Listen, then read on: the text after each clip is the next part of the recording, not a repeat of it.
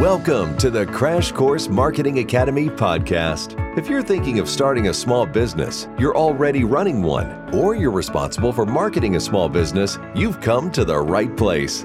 Join us weekly as Crash Course Marketing Academy founder Gayla Zoz helps you make sense of today's mind-boggling array of marketing options. So sit back, relax, and get ready to cut through the confusion because the Crash Course Marketing Academy podcast is starting now. Hey everybody, Gayla here. Welcome to episode 31. This is installment number 4 in my series about marketing scams. Let me start by asking a question. Would you know when you're in the presence of a marketing scam? Well, a lot of people just don't. My goal is to change that. I want you to know how to recognize scams so you can walk the other way.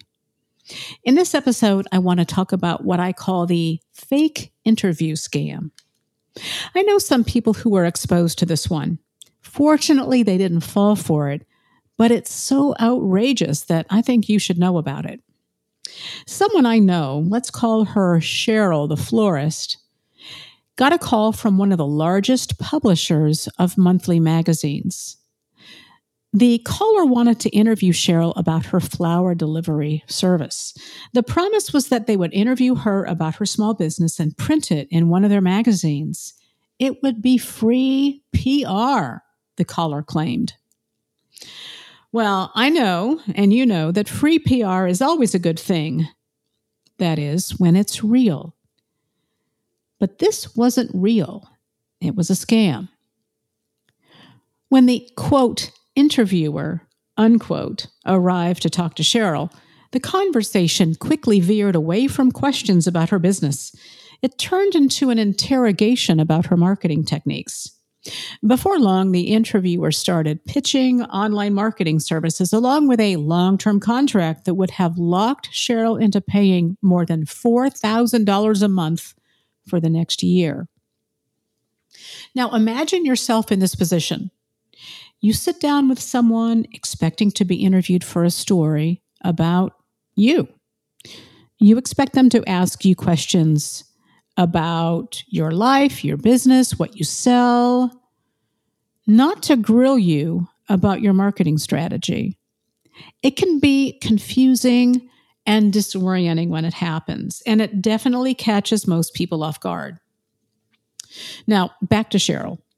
When she told the interviewer she wasn't interested, the promise of the free article vanished into thin air. No surprise there. The moral of the story? When someone calls you from one of the largest publishers in the country to do an interview for a free PR piece, beware. It's a scam, and they use it to get in the door and try to lock you into a long-term contract for marketing services that usually promise far more than they actually deliver. Have you gotten a similar call? Has somebody from a big publisher promised to run a profile on you, but then the interview turned into a sales pitch? If the answer is yes, I want to hear about it. Tell me about your experience. Just drop me a line at info@crashcoursemarketingacademy.com. This is just another one of about a dozen marketing scams I'll be talking about in the series, and we're not done yet. There's more to come. If you're serious about not getting scammed, listen in. Until next time. Are you having trouble coming up with content for your website? Your troubles are over. The Website Content Quick Start course delivers exactly what you need to create a content plan for a simple website.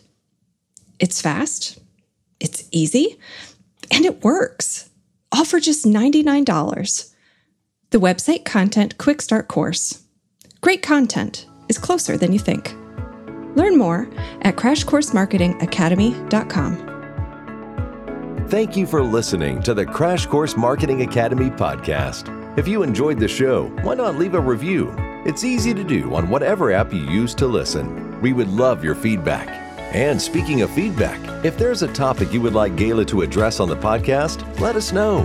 Just drop us an email at info@crashcoursemarketingacademy.com. The Crash Course Marketing Academy podcast will be back next week with more straight talk about marketing your small business. Until then,